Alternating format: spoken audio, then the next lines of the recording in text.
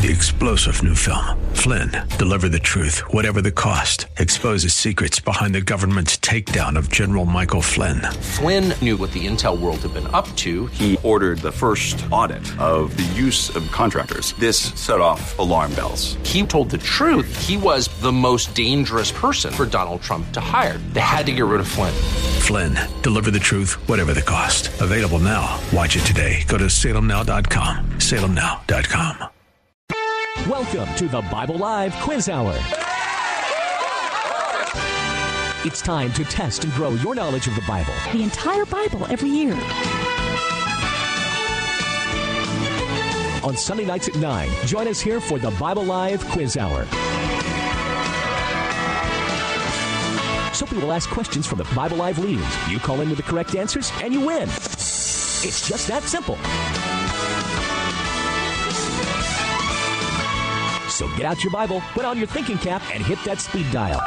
Because here's the host of the Bible Live, your Apache Indian scout through the book of books, Soapy Dollar.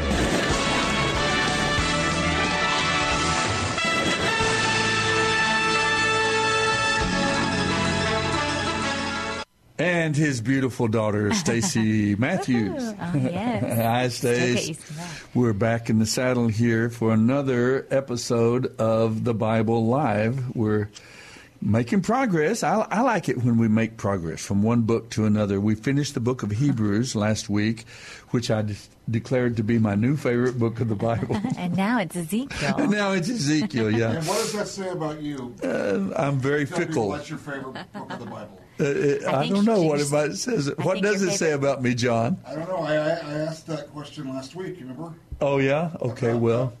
You didn't know somebody and they told you their favorite book of the Bible. Oh, yeah. And you said, what does that tell you about them? About a person, if they, whatever book of the Bible they think is the favorite. It is an interesting question. I didn't say a good question, but it's an interesting one. So, anyway, now it's Ezekiel. Ezekiel is a more difficult book. It is every year, I guess I say that. We'll kind of give the introduction to Ezekiel, what we know about him and what we know about his call. It's very unusual because he writes from outside of Israel. He's not the same time that Jeremiah, and we've already finished the book of Jeremiah, is over in Israel, in Jerusalem, predicting the destruction of Jerusalem and God's judgment on Judah, and the wickedness, the corruption, the perversion that was present in Israel at that time. And so he's over there announcing, trying to prepare them for this terrible disaster that is going to be unleashed upon them, and with his message of hope as well. There's always that message of hope. That's, I think, one of the distinctive things about the God of Abraham, Isaac, and Jacob in the Old Testament is that willingness, that aspect of forgiveness. I know a Jewish friend that told me one time that was the big unique thing that the people, when they came out of Israel, when Moses brought them out of Egypt, when he brought them out of Egypt, and they were at the base of Mount Sinai, that, remember, they built a golden calf at the time. Right after God had done this tremendous miracle to bring them out of Egypt, they turned right around, and it wasn't the whole nation. There seemed to be a small sector, and they think maybe it was the non-Jewish among the people who came out of Egypt, and there were many Egyptians and others that from other nations that came out with them. But and the thought is that it was them, but that the thing is that when Moses came down from the mountain and discovered the golden calf they had fashioned and that Joshua had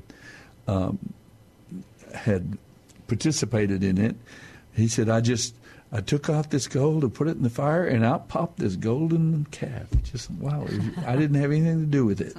Well, anyway, Moses at that point threw down the tablets, and they broke.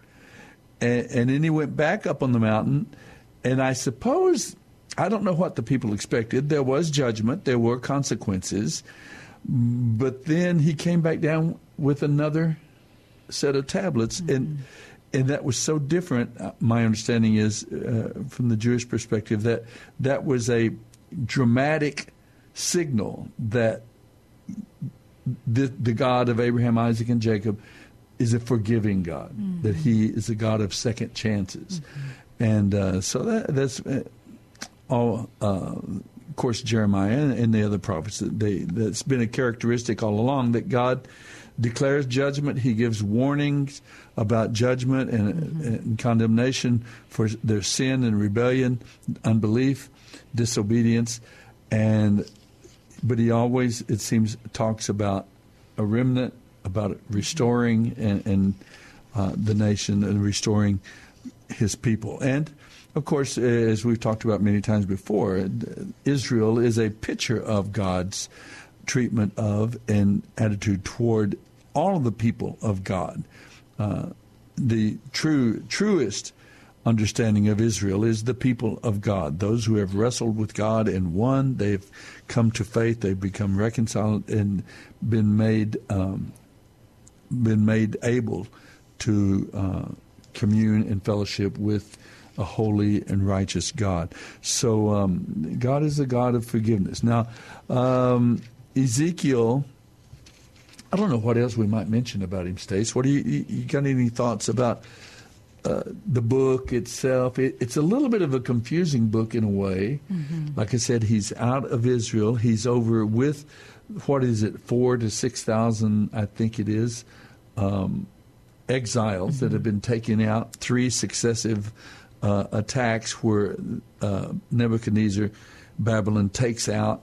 With the first one in 605, that's when Daniel and Shadrach, Meshach, Abednego, the first group, and they took out the elite. They took out the scholarly. They took out those who had skills and abilities that could be of help to them. And as it turned out, Daniel was a tremendous help, and perhaps many others as well. But they took out those in the royal line, many of them. And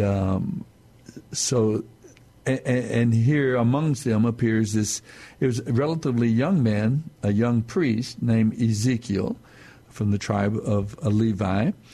And he's 30 years old when he's taken out. And he establishes, a young man, essentially, or basically, and he establishes a ministry there among the people of Israel while they are over the exiles, while they are in Babylon. There was a kind of a group of them, a group of exiles, immigrants, I guess they'd call them, and at the Kibar River, it calls it, and there are songs written about them, by the river of Jeremy, or something. I don't know how the song goes. But they kind of colonized. There was a kind of a Jewish or Hebrew colony. It kind of reminds me of Goshen, maybe. Maybe something like that. Egypt, Goshen. Yeah, they kind of. Now, of course, some of them, Daniel and others, worked in the palace, and some of them worked at different places. Esther and her was it his uncle, I think, Mordecai. And so some of them served at different places, but there was a kind of a region in which they settled. And so Ezekiel is there preaching to them and essentially giving the same messages, the same warning, the same declaration of God's judgment on the nation of Israel, of Judah. Remember now, the 10 northern tribes had already been taken into exile by the Assyrians and then never returned. And then Babylon defeated the Assyrians decisively in the Battle of Carchemish in 605. They defeated them over near Damascus, Tyre and Sidon. And then on their way back is when they took that first group of exiles on their way back to Babylon. And took the wealth and the riches and the leadership and so on. And that was 605, and then 597 they took another group, and then in 586 they took others, and they destroyed Jerusalem and the temple. So that's, but all this time Ezekiel is over in Babylon, declaring and preaching almost the same message, the same warnings, and getting visions of the temple in Jerusalem and so on. And so he and Jeremiah are kind of a match set. Yeah. So was Ezekiel, he was taken in the first round? Is that what you said? So in 605? Yes. Okay. Yes. Okay. Which is neat. I mean, I guess, it's interesting to get that perspective. I mean, to read them simultaneously and to know that that's what's happening in one. And then I assume that Ezekiel, even while he was in Jerusalem, over in Israel, he probably heard Jeremiah and heard Jeremiah and all those warnings and all those things. I mean, Jeremiah is much older, but he's just 30. But he was hearing, I'm sure, these things. So that might have informed his understanding of what God is going to do. He does have his own unique call. He says, on July 31st of my 13th year. And it is interesting, too, that Ezekiel does give a lot of exact dates, which is very interesting. While I was with the Judean... he's probably really keeping track of the days. Counting the days, 70 years, right? Well, and also considering he had to lay down on his side for 390. 390 days, yeah. He's very intent on... The heavens were open. I saw visions of God. This happened during the 5th year of King Jehoiakim's captivity. Remember that Jehoiakim was ruling for a while, and then his son Jehoiakim, with an M, as in Mary, at the end of his name, and then their uncle Zedekiah was put on the throne of Judah by Nebuchadnezzar. And then when Zedekiah rebelled, we've covered a lot of this already with Jeremiah. Right. When Zedekiah rebelled, that's when they came in and took over everything, and they blinded him and killed his children in front of him. And then that was the last thing he saw, was his children being killed by the Babylonians, and so that happened. And then he appoints Gedaliah the Babylonian king appoints Gedaliah, I believe it is, as the governor of the nation. And then Jewish rebels rebel against him and assassinate him, and then they escape down into Egypt. Egypt is their go-to. They were always looking to Egypt was going to protect them. And they formed military and economic alliances with Egypt. But then, by they, you mean the Judeans, the Judeans who were still trying to hold out against Babylon. And although Jeremiah told them, don't look to the Egyptians, they're going to fall too. And then and they did. Nebuchadnezzar went down and destroyed them as well. I don't know why this is interesting to me, but it kind of is that's where Mary and Joseph went with Jesus to escape Herod, actually. So there's something interesting there, huh? Out of Egypt I have called my son was a prediction in the Old Testament. And then when he was 2 years old, Herod was killing the children born in that region because the wise men said there's a new king born, and so... the slaughter of the infants, they call it, and Mary and Joseph escaped down into Egypt with him, probably living, they say, or it is thought, probably living on the riches, the gifts that the wise men brought them, the gold, incense, and myrrh, frankincense and myrrh. So they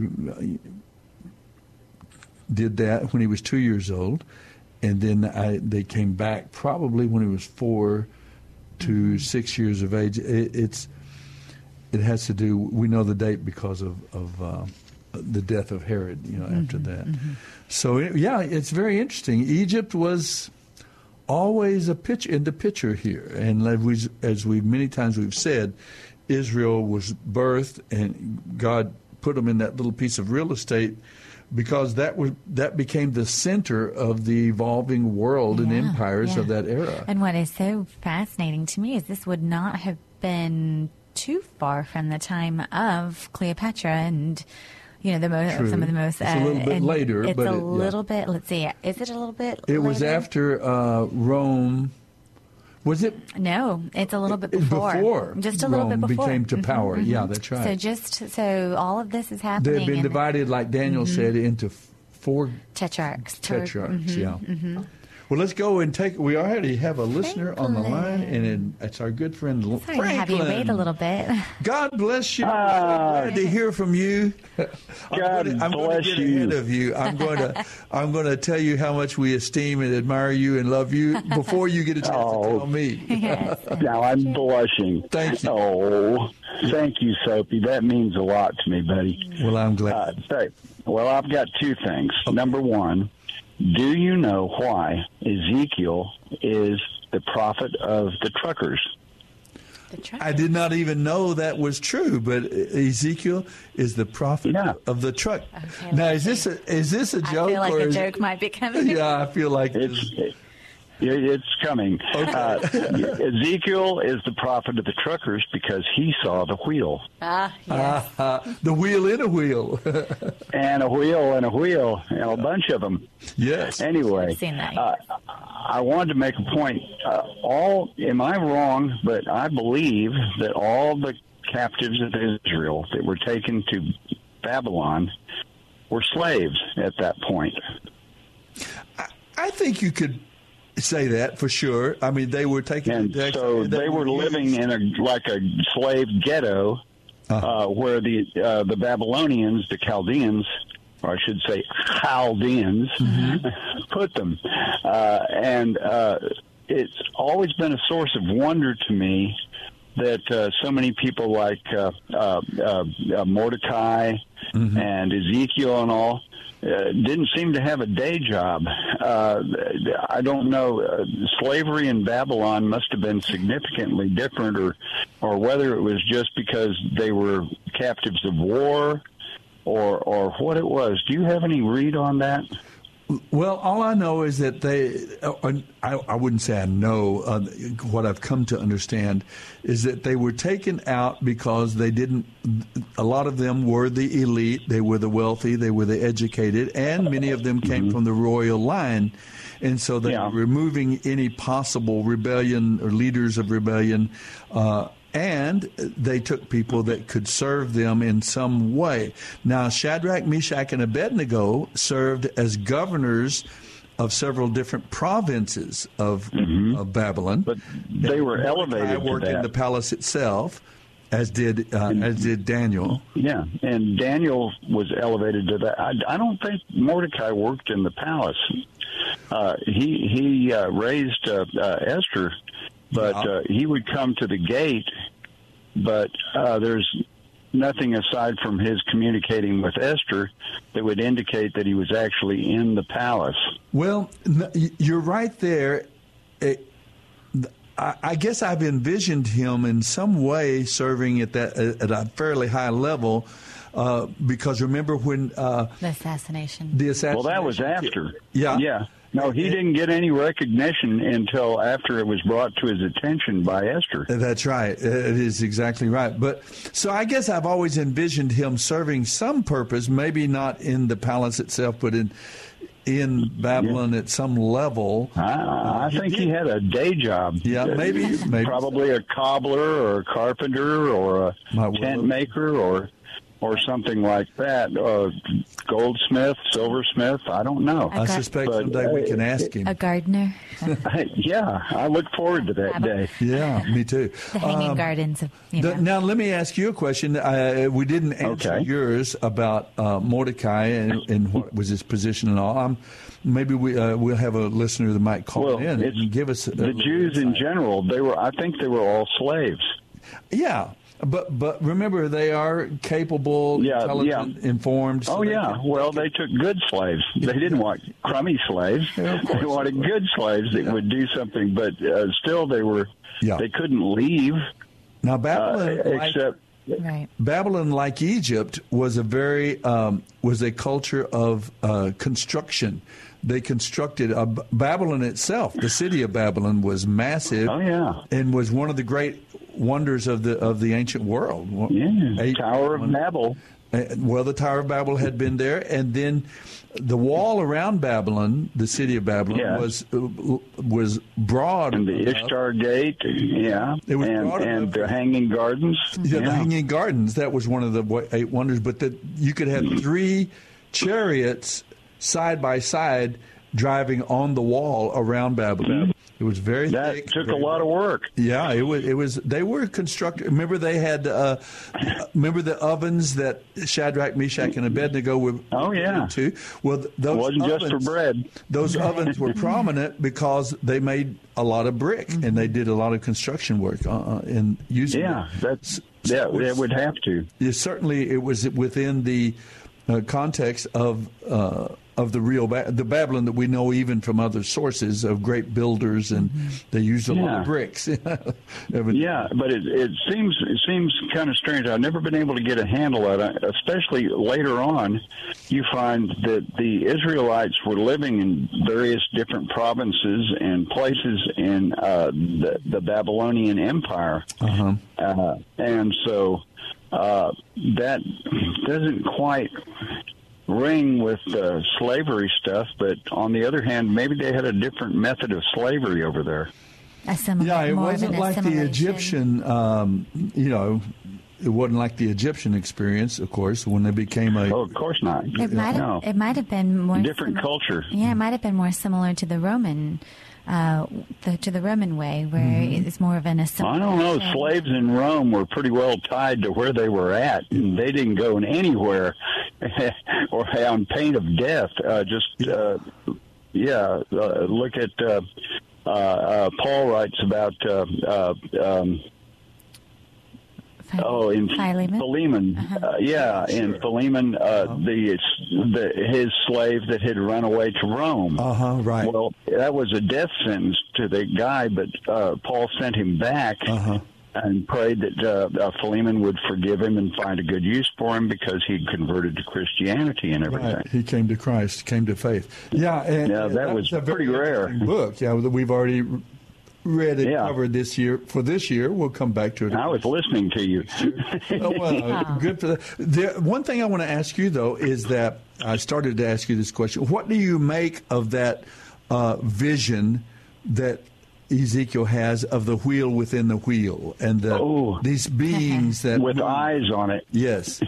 Creepy. Yeah, it's a little odd, but it's interesting that he says they went straight.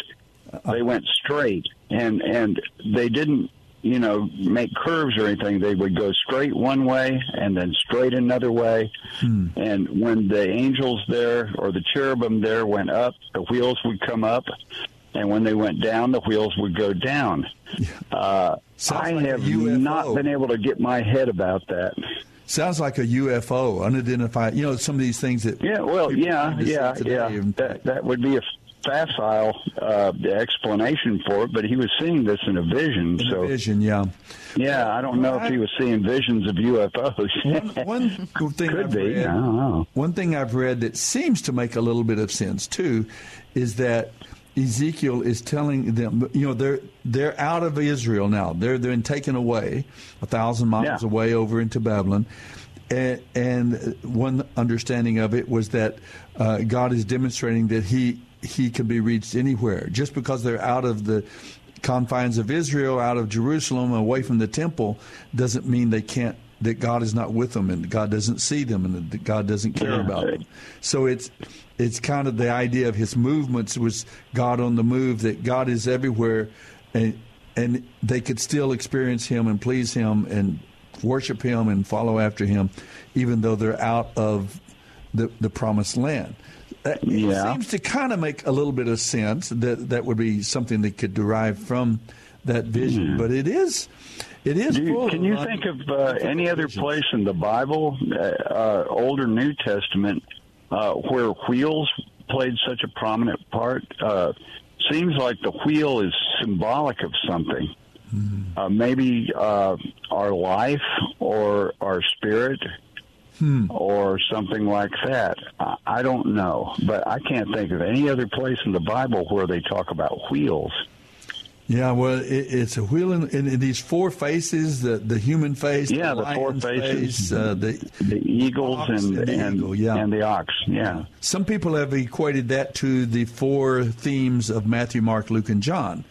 Some have talked about the Wonder who got the ox on that one. But I would think that was more related to the Egyptians their gods. Yeah. Because they had gods, the eagle god or the falcon god, the cow god, which the Israelites, of course, when they built the golden calf, and later on when was it Dinabad, the guy that broke away from Judah and split the kingdom, and then he built golden calves, and that was what the people were supposed to worship. And there's references in the Bible to kissing the calf and all like that. That has to be related to another pagan religion. Right. I suspect you're right. Well, listen, we're coming up on our break. I do enjoy hearing from you always, Franklin. Thanks for calling in with this new knowledge about the Ezekiel is a prophet of the truck drivers. The truckers, yes. Well, I thank you. And if you all would sometime, please say a prayer for my wife, Karen. She's going into hospital this week, and hopefully she's going to have her colon reattached properly. And I had a vision the other night, and I'm a little bit worried about the whole thing. So I just hope that it all goes well, and that everything, well, I know everything's going to work to God's purpose, but I kind of hope in this case God's purpose aligns with mine. That would be a nice thing. Well, that's a wonderful thing about our God. He encourages us and allows us to at least tell him our druthers.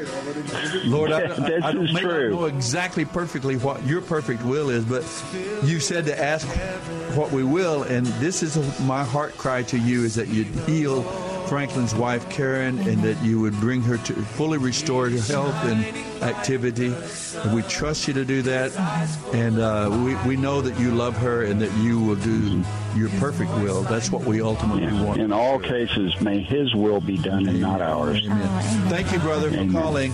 Thank you. Good to hear from you. Thank you for the prayer. You bet. Bye-bye. Well, there we have our first segment. Went by pretty quickly. We've just barely introduced Ezekiel entirely. We'll come back with some questions that maybe some of you can answer. Maybe what Franklin shared or the questions he brought up could stir some of you to give us a response to some of those. Shelton, with offices at Loop 410 and Broadway, has taken care of the Dollar family, that's Suzanne and me plus our 3 children, for the past 25 years. Suzanne, tell the folks about our dentist. Well, like you say, Dr. Shelton is a dentist for a lifetime. He's got the latest technology. He's busy, but I've never had to wait. And I never dread going to the dentist. In fact, he and his staff are so personable that I actually rather enjoy it. Go to drshelton.com or call 590-7878.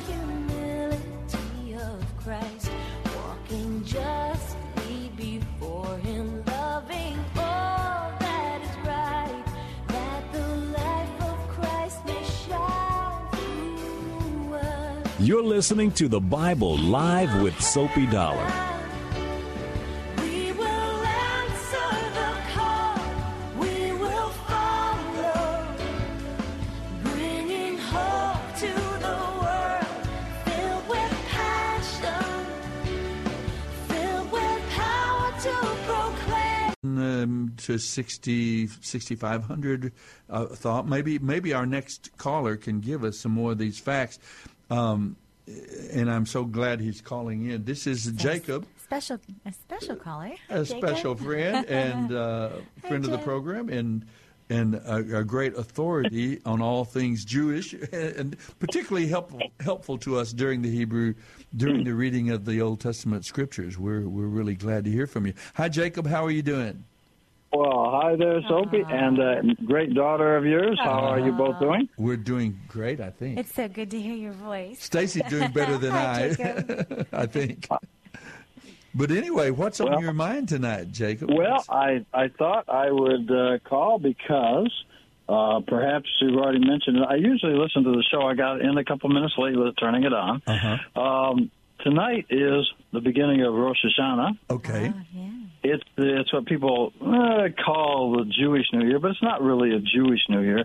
It's a biblical New Year because the Jews do keep it, but the truth is it's God's New Year. Biblically, He set the date, so this is the New Year, and so it's really not Jewish. It's just that it kind of a misnomer. They call it Jewish because the Jews keep it. Rosh Hashanah, yeah. And so this is actually the birthday of the world. Is it Happy birthday to you, Lord. Planet Earth. Well, okay. Jacob, is it always on the 26th, or is it? The date will occur. Okay. Of course, except the day does change, as all days do. And and it goes for 10 days. At the end of 10 days is Yom Kippur, when and the important thing is that you can repent at any time, just like in the Christian world. But if you haven't, this is your opportunity to make sure you do it. You have 10 days to correct anything you've done wrong, only to human beings, not to God. And then when Yom Kippur occurs, that's when you appear before God, and by that time you should have corrected any wrong. So I stole your tennis shoes. I need to give you new tennis shoes back, that kind of stuff. And so then you appear before God and you ask Him to forgive you, because even though you fixed it with the human beings, you still broke His commandments, His laws, whatever. So you ask for forgiveness for Him, and of course as the Jews understand, one of the requirements is you do have to make restitution to the human beings that you've harmed.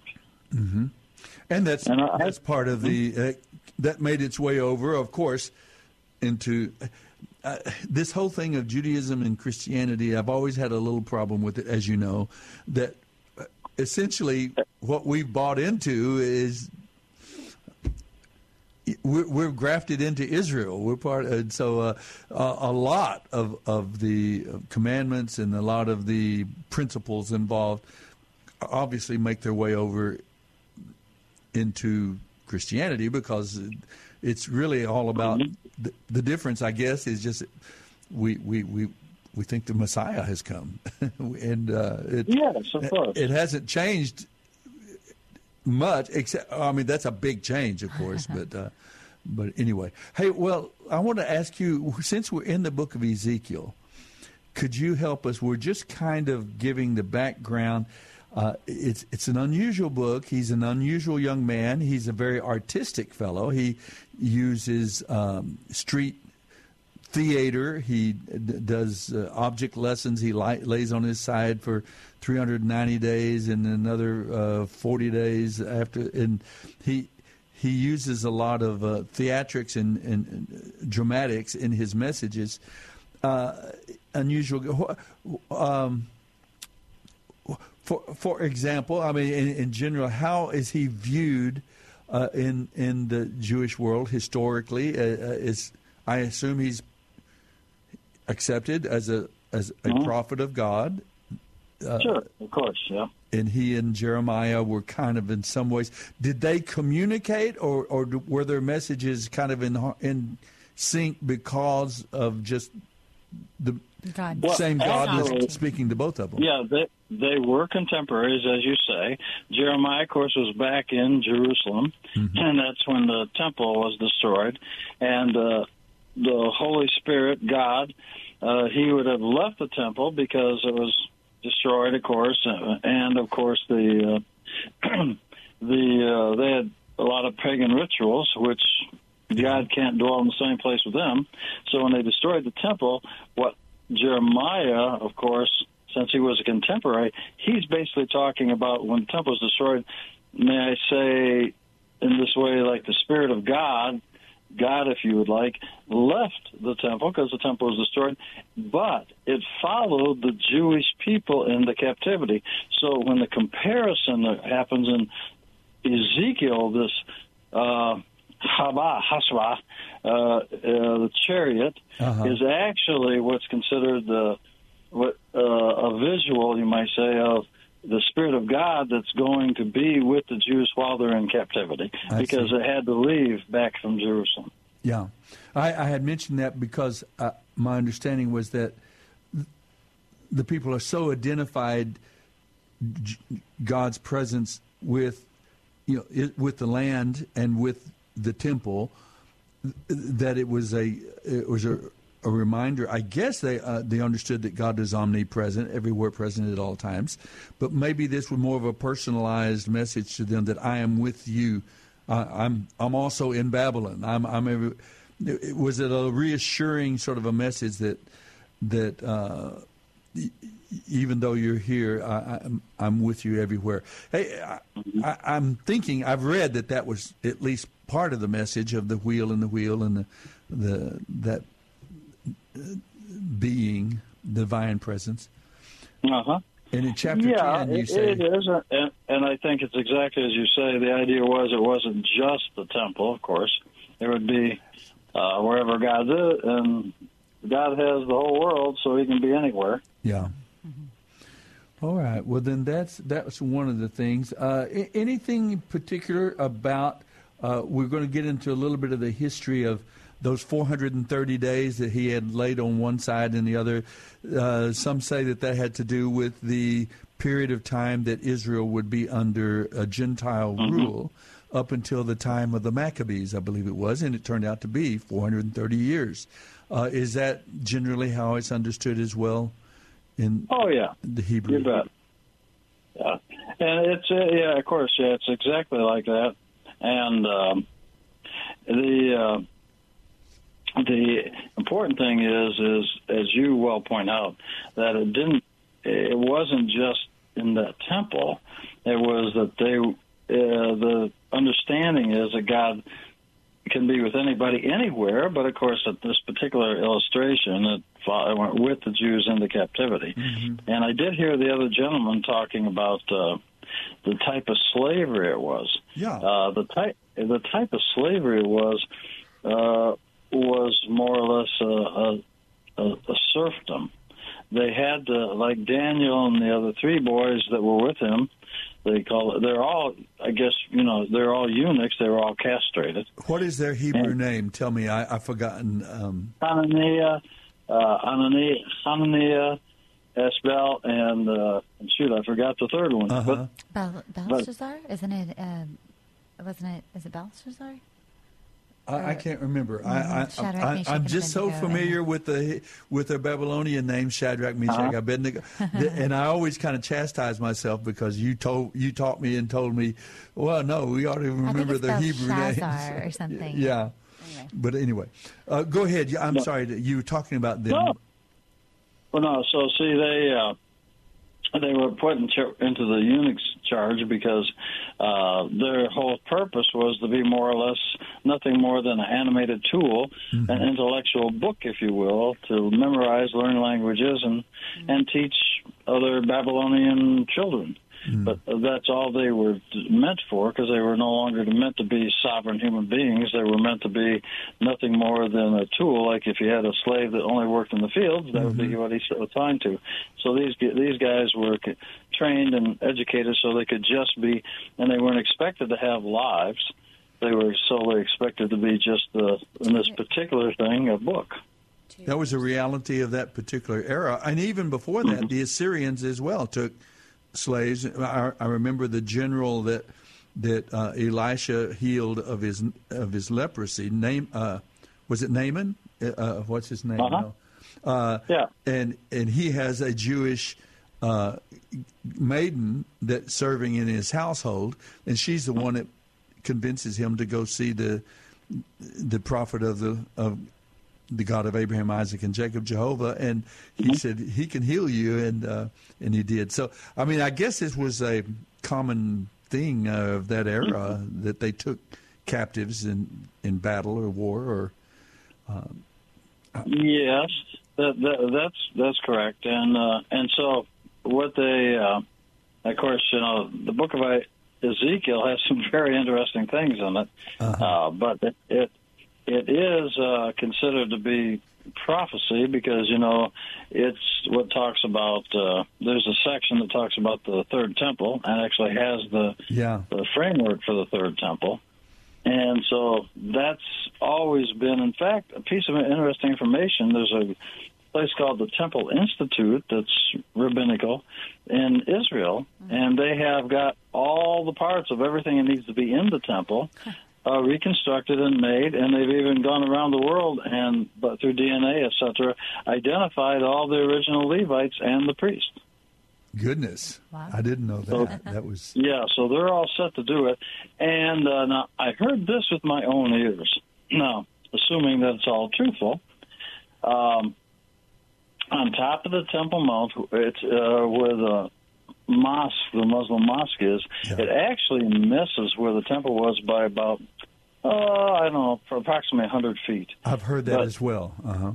Yes, but actually about 60 feet down under the dirt, because over the centuries so much dirt accumulates, they did send up the IDF, the Israeli army, with the rabbis, and they did burrow down in there. And on top of the mountain, there was a stone trap door. And they opened that up, and inside of the mountain was a carved staircase cut right out of the stone of the mountain. So it's right in the center. And you take that down, and that goes all the way over to a cave. And that cave is where, when Jesus was crucified, Golgotha. And it's underneath Golgotha? Yes, underneath it there's a cave. And that's essential. Now, when they came up, I actually heard one of the rabbis say this. I know nothing more than what he said, assuming that he's telling the truth, I guess. That they asked him, did you find the ark? And he said, I have been asked by the state of Israel to not comment if we found the ark. However, I will tell you, we're no longer looking for it. Very Jewish, it seems like to me. I've appreciated that. And I know that you had heard that personally, so I mean, you heard that interview. And so what's interesting is, if they do have it, then the only thing that I understand through the grapevine, if you will, that they're still looking for is the breastplate that the priests wore. Mm-hmm. But they intend on following from Ezekiel, the diagram of Ezekiel. I'm sorry, you're going to say, Soapy? I was going to say, that's not the Urim and the Thummim, these stones that are embedded in the breastplate, right? That's actually, that's part of it, you bet. Okay. And it's got a hinge at the bottom, see, and it opens up like a V shape. And so what goes inside there is the Hebrew name Yod-Heh-Vav-Heh of God, and then they close it back in there. So on the breastplate, when they stand in front of the ark would cause a stone on the breastplate to light up, as the story goes. If you really want to see how that's illustrated, do you remember that movie by that Irish guy, what was his name?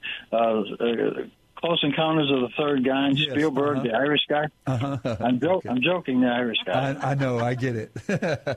All right. So anyway, but if you look at that, when the spaceship comes down, they've got the organ, and behind them are these lights. What you're looking at is the breastplate. And when the spaceship comes down, they hit a couple notes, and a red-green comes on, and the spaceship goes, and you're actually looking at how it was understood to work. How about that? You may have told me that before, but I guess that's a little factoid that I had forgotten, but I do remember that now. It's okay. It's okay if I told you before, because I like to hear it again myself, so I don't mind repeating.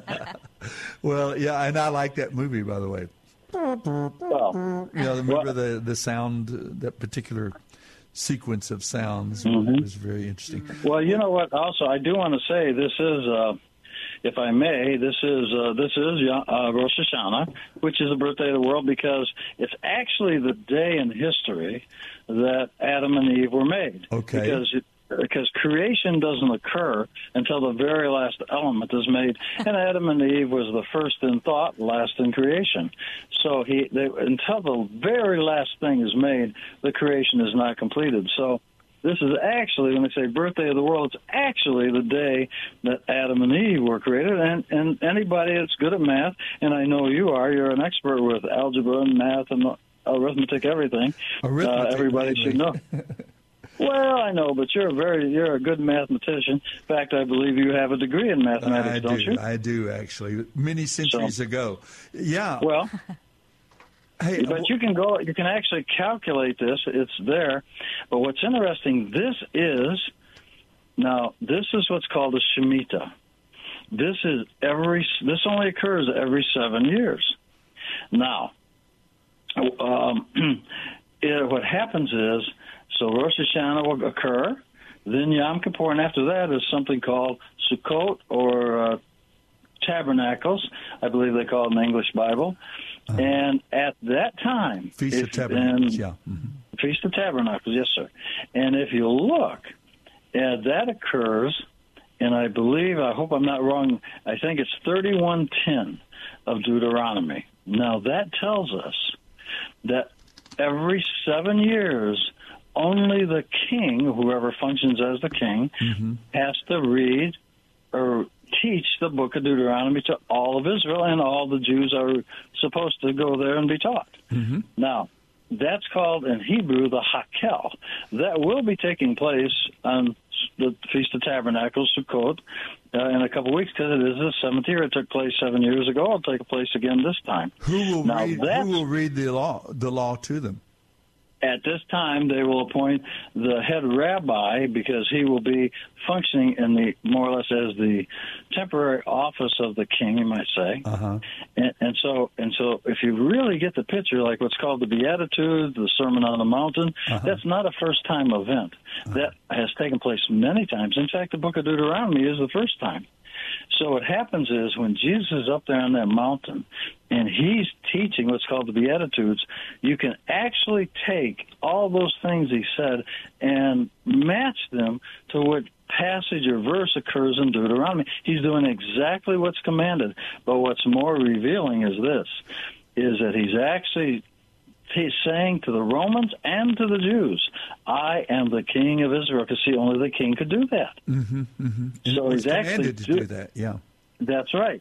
And I think it's Deuteronomy 31:10. You'll actually find it, and it actually takes place about 8 times. It takes place in the Old Testament. Yeah. But what's fascinating is that's why when they crucified Jesus, they put that sign on there that said, "Here is your king."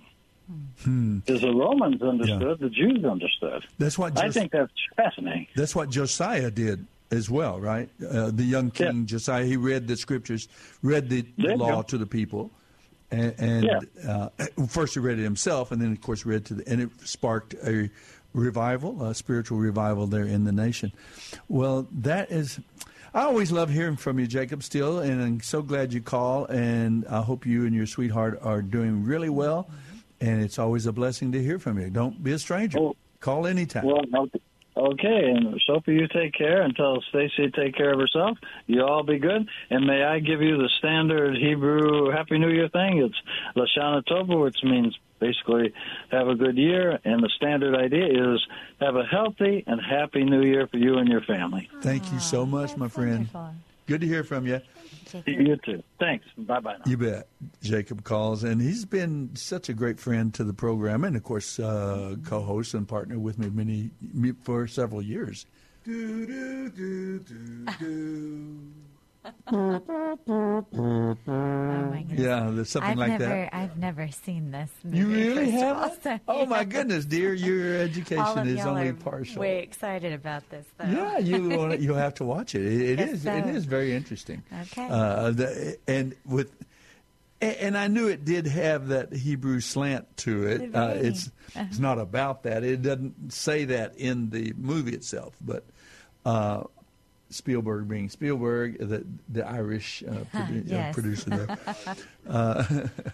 Well, anyway, we are going to take a break again, coming up on our final segment.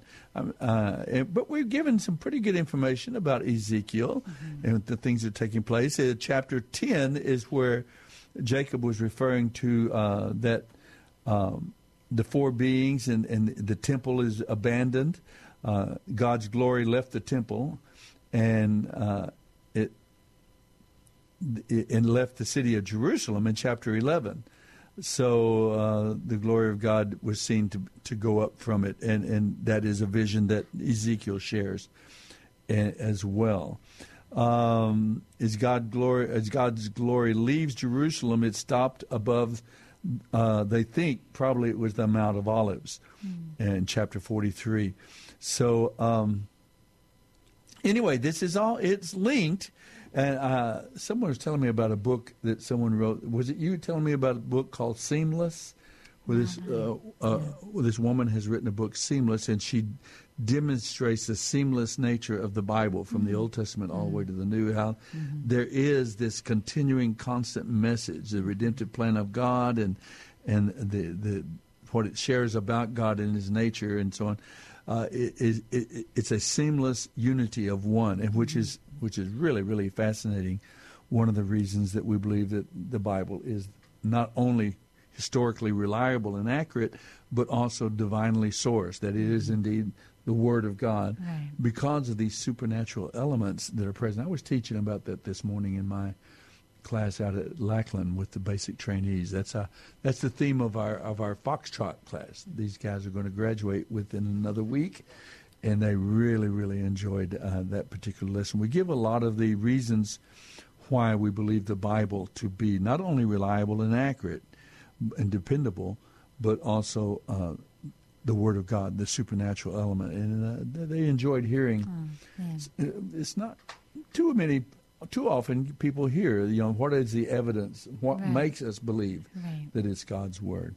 But anyway, Stacy, in all of that about Ezekiel and talking with Jacob there, was there anything at all that kind of jumped to your mind? I mean, I'm really conscious of the fact that I talk way too much, and I need to let you chime in and give that. I don't know. Well, I think what's standing out to me right now is it really does kind of jump a little bit all over the place. And so maybe that's the irony here. We're talking about the unity and the message and the seamlessness. And yet Ezekiel does seem a little bit bouncy. Yeah. We're talking baking bread over dung, and then we're seeing visions of wheels, and then we're God's glory has left the temple. So it seems the way you said that made me think of the famous line, Elvis has left the building. God has left the temple. The King of Kings has left the temple, has left the building. And yet, and maybe that's kind of the paradox here is kind of an artist, a street prophet, and just shows how God uses everything. I mean, He uses anyone who is willing. He, in your intro to Ezekiel and the readings, one of them says, Ezekiel's called to do some crazy things, and he obeys. And if God is calling you to do something seemingly crazy, how will you respond? And you put that out there kind of as a not maybe rhetorical. Truly I do crazy things, but I'm not sure the Lord has led me to do them. God. Yeah. All right, there's our music. We better take a quick break, and we'll come right back with more from the Bible Live, the book of Ezekiel. And we hope that you might give us a call if you'd like to and chime in. And maybe we've raised enough topics that there's something that came to your heart and your mind as well about this great book of books or Prophet Ezekiel, whatever you'd like. We'd love to hear from you. 210-340-9585. Don't go away. We'll be right back.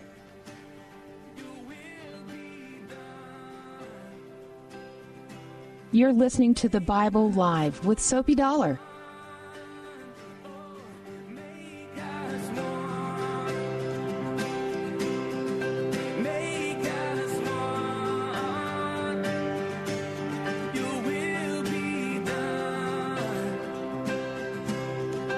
Make us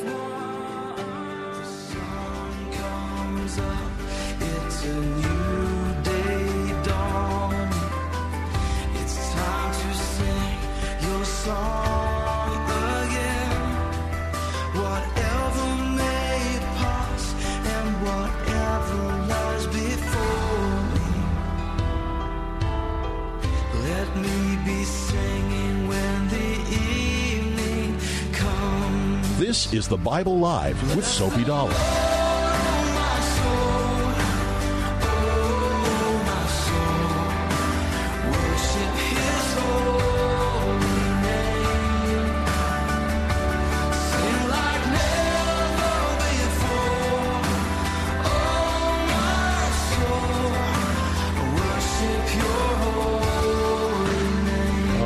We are back for our final segment of the Bible Live broadcast. We're going to make a little more progress this time, Stace, with just kind of through some more chapters. We read all the way through chapter 22.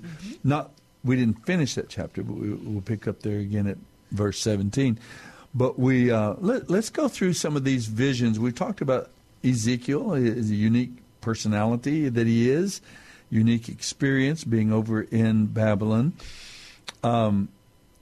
Some of these, he's talking still, and God even tells him at one point, you're going to speak, and people are not going to. You're not going to speak to a foreign language, foreign people, or they would probably listen to you.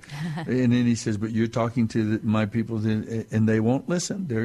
But then God Himself says in chapter 3, you're stubborn too, though.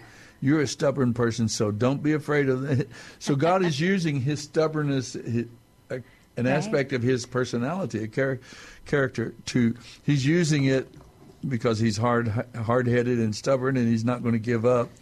and which is interesting idea that God can use even our quirks of our personalities. Our right? Determination. Yes, it is. One person's stubbornness is another's determination. That's right, determined and Ezekiel's determined. Stick to it, yeah.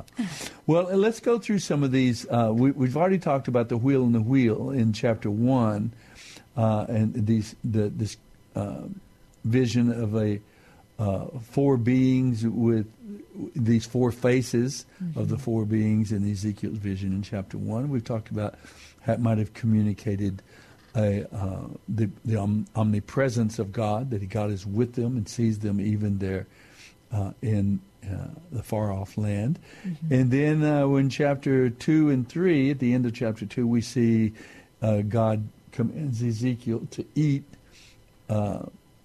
something, a scroll. And he's to eat, in other words, the Bible, I guess God's Word. And he eats it, and it's sweet to him. And so I guess we understand that. That's not particularly one way of doing it. Yeah, I guess. yeah, just eat it. Yeah. I don't know if that memorized it or what, but he was told to eat. Some other prophet, I think it was Jeremiah, was told that as well. Thy words were Jeremiah 15:16. Thy words were found, and I did eat them, and they were joy and rejoicing to my soul, to my heart. So it's. I guess it's not uncommon. We did say that God seemed to be delivering more or less the same messages to both Jeremiah and Ezekiel. I'm not sure how much they communicated. I know there was some communication between them. There is one time when he even receives a delegation from Jerusalem, but I don't know how much, or some of it could be explained by God delivering the same basic message. Right. Now, Ezekiel did hear Jeremiah back in Israel for many years as he was growing up. So it could be, too, that he remembered some of the lessons and messages that Jeremiah delivered. He was a street preacher in Babylon for 22 years. He once used in chapter 4, he uses a large brick to illustrate one of his sermons. And Ezekiel did that. Like we said, he was creative and artistic in his communication style. What did the large brick, what was it used to illustrate? Are you familiar with that in chapter 4? Let's see. Well, you mean the map? Yeah, he drew a map. Yeah, that's what it was. He drew a map on this brick. A map of what? The siege of Jerusalem. Siege. A description of the siege. It's evidently a couple of years, a siege. It was devastating. I mean, it drove the people to cannibalism, and deprivation and many, many deaths. But he illustrates and draws a map of Jerusalem on this brick. Now, a brick would be a very common thing there in Babylon. Remember, Babylon, like the Egyptians before them, Babylon was a culture given to construction projects. Remember the Hanging Gardens of Babylon, one of the 8 great wonders of the ancient world, and Babylon itself, the wall around Babylon was humongous. It was 3 chariots could ride around the city side by side. It was that broad and wide. So they are given to great building projects. Remember the Tower of Babel, for that matter, going back some centuries. But so a brick would be a common thing to use there, I suspect, in that part of the world. And he draws a map of the siege of Jerusalem and communicates it.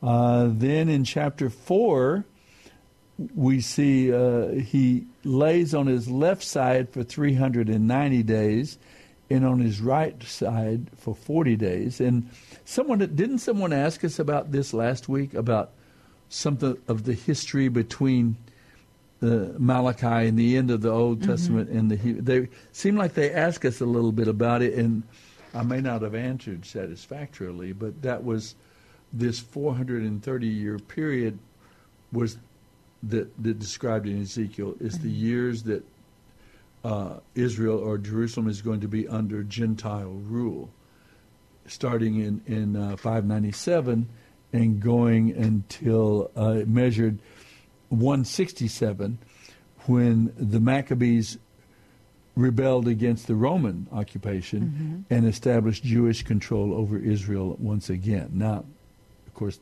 they lost that eventually, and in the time of Messiah, in the time of Jesus, the Romans were back in control over Israel. But that was the message that was delivered with that particular sermon, illustrated by Ezekiel laying on his left side for 390 days and on his right side for 40. What is interesting to me, though, is, all of this is, prior, I guess, to 586. I don't know how many years it is. Let's see. So Ezekiel would have been prophesying and telling the people, of Jerusalem's future and of the destruction that's coming. But it seems like he's preaching to the choir. Wouldn't you, I can understand Jeremiah, prophesying and telling the people because they're still in Jerusalem. But Ezekiel at this point is talking to people that are already in exile, that aren't even in Jerusalem. So it seems a funny thing to me a little bit, why he would be preaching Jerusalem's destruction when they're not even in Jerusalem anymore. Was there any kind of thoughts on that, or?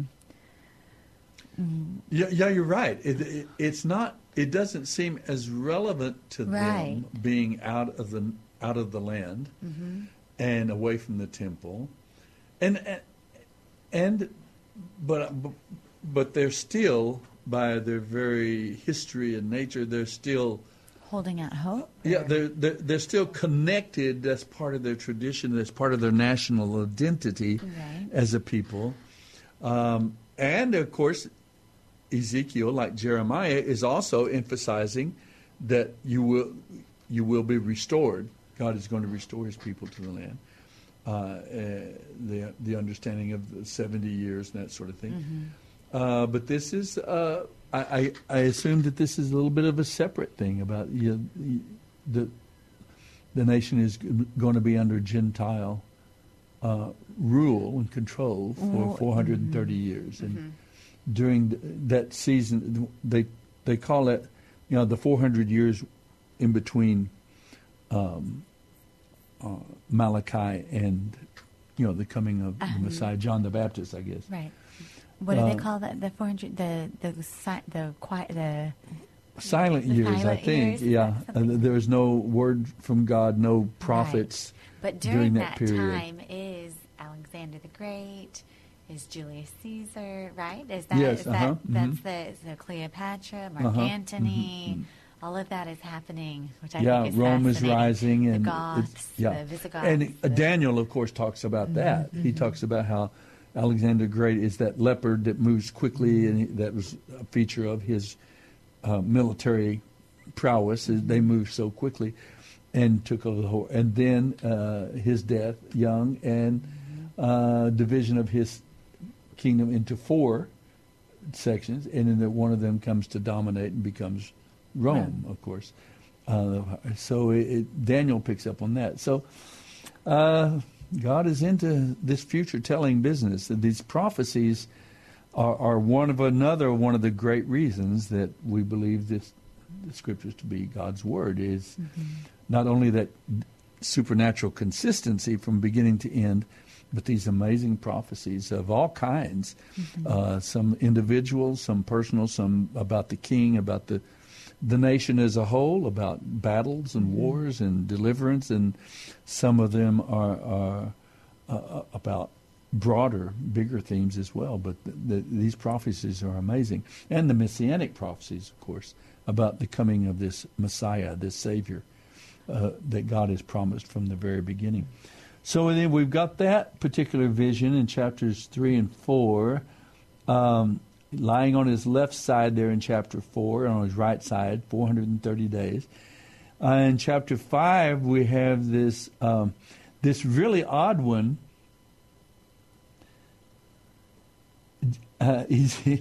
Ezekiel is told to cut hair from his head and his beard to demonstrate how God is going to destroy 1/3 of the people during the siege of Jerusalem, and one by sword after the siege, and another third would be scattered among the nations.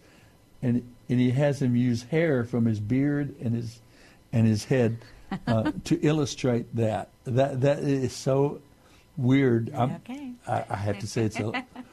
But I hate to call anything that God ordained here as weird, but it is a strange way that I don't think God could ever be accused of not speaking to all people and using every which way. I guess we do have to realize he's the God of creation, so he's creative, creativity. Right? Yes, I know one of the things that I read just about the book of Ezekiel and kind of the message to the people is that he's not punishing just for punishment's sake. That there is a purpose and there is a reason in it, and it is to bring them back to Him. It is I think of the lamb that has the broken leg, or and of course that broken leg might hurt and feel painful in the moment, but it's meant to he will in that time be right near. He will carry you, and it's to draw. There does seem to be an overriding principle that God is trying to tell them, right. And in fact, I think it's. There's a certain phrase used 62 times. 65 times. Right. 65 times. While He's disciplining them, then they will know I am the Lord. Over and over again. I'm going to do this, and then they will know that I am the Lord.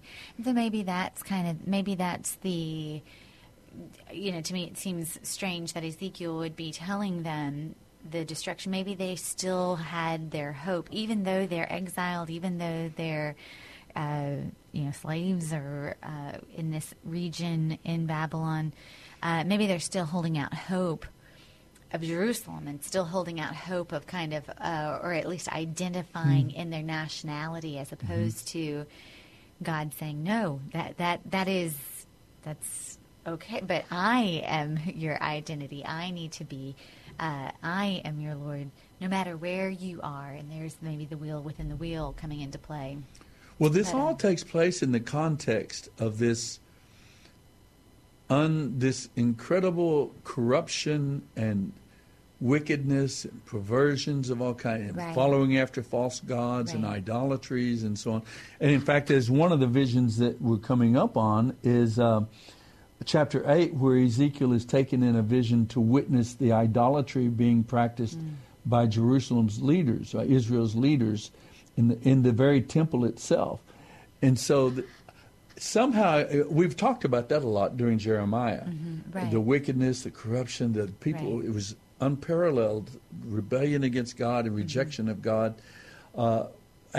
Somehow I haven't identified that as much in my mind with those who were taken into exile, because Right. the ones that you read about there are like Mordecai and Esther and Right. Daniel and the three Hebrew young men and they're godly and still believing. But I guess it's a reminder here that even those that were taken were not listening as well. They, as a whole, as a group, that they were rebellious and they had, abandoned the worship of the true and living God, and maybe were involved in idolatry and worshiping false gods as well.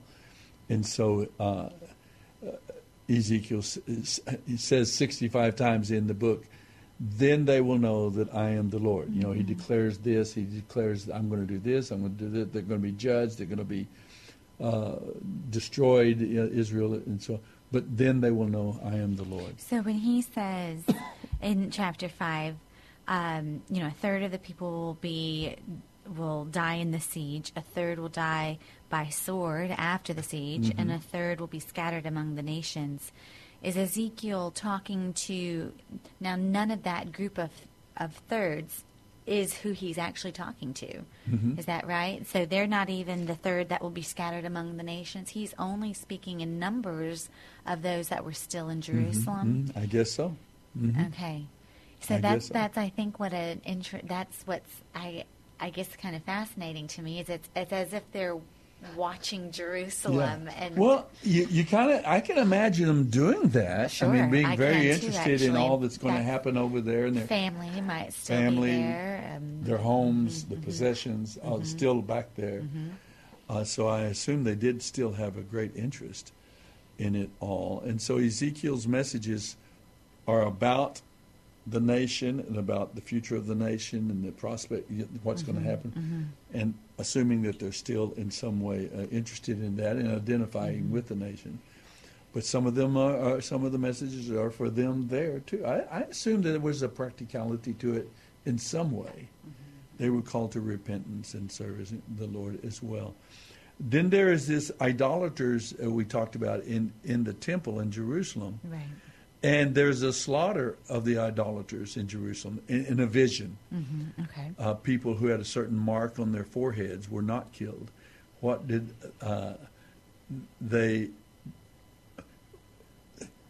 what they did to get the mark on their heads to be delivered was very interesting, because they wept and sighed because of the sin they saw around them. They repented and were against the idolatry and the immorality. So they were spared the slaughter there. And it's chapter 9 of Ezekiel. It's another kind of graphic vision of those same... it starts with this slaughter of the temple and the idolatry in the temple.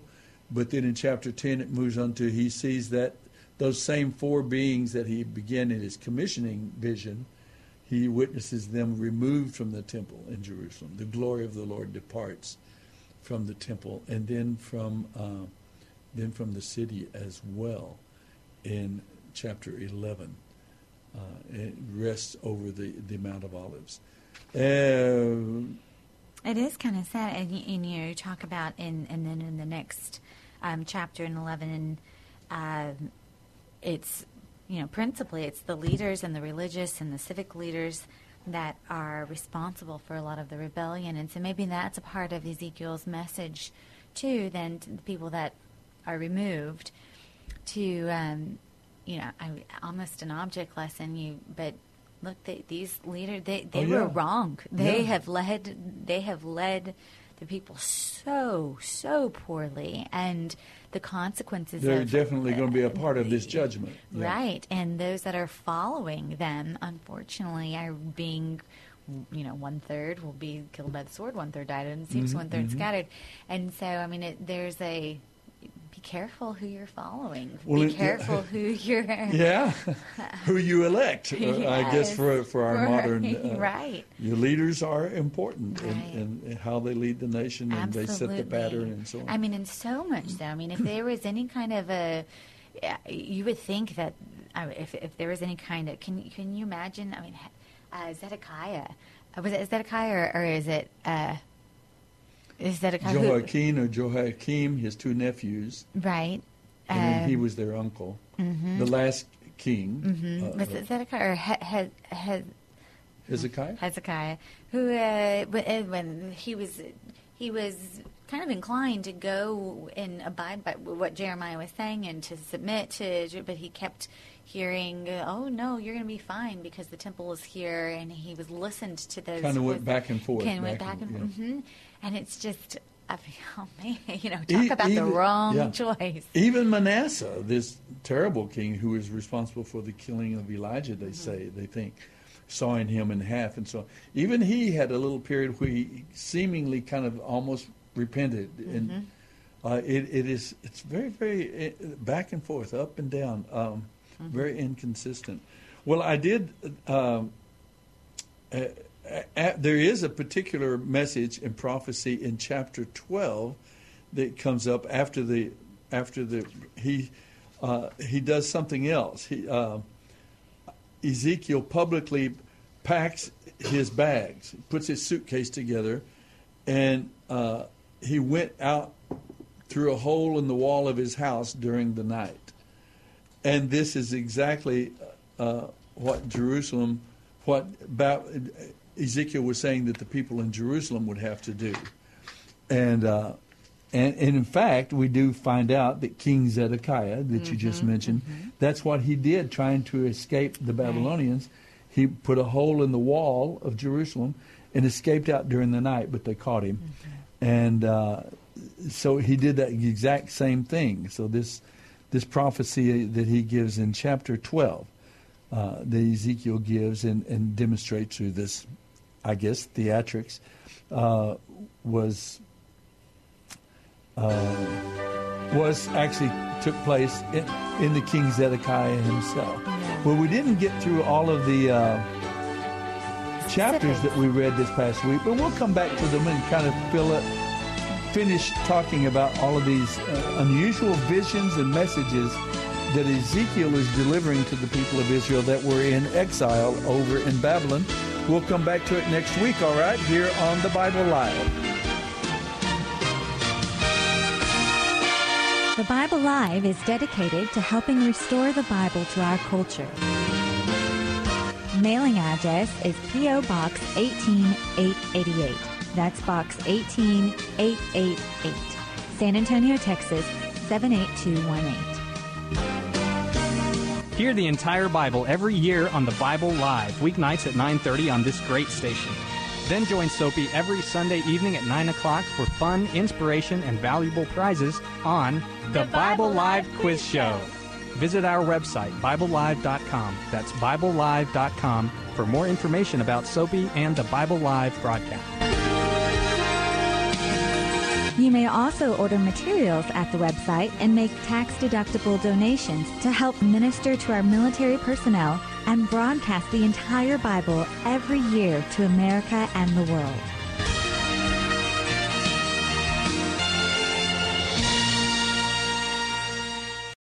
Three-star General Michael J. Flynn, head of the Pentagon Intelligence Agency, knew all the government's dirty secrets. He was one of the most respected generals in the military. Flynn knew what the intel world had been up to. He understood its funding. He ordered the first audit of the use of contractors. This set off alarm bells. The explosive new documentary, Flynn, deliver the truth, whatever the cost, and covers the facts behind this scandal. Flynn told the truth. He was the most dangerous person for Donald Trump to hire. I find out the worst enemy that I'm going to face in my life is right here in America. They took my assessment and they wanted me to change it. And I was like, I'm not changing it. They had to get rid of Flynn. With in-depth interviews, archival footage, and never-before-seen personal records of the man behind the headlines. I just felt like I was drowning. Flynn, deliver the truth, whatever the cost. Available now. Watch it today. Go to salemnow.com. salemnow.com.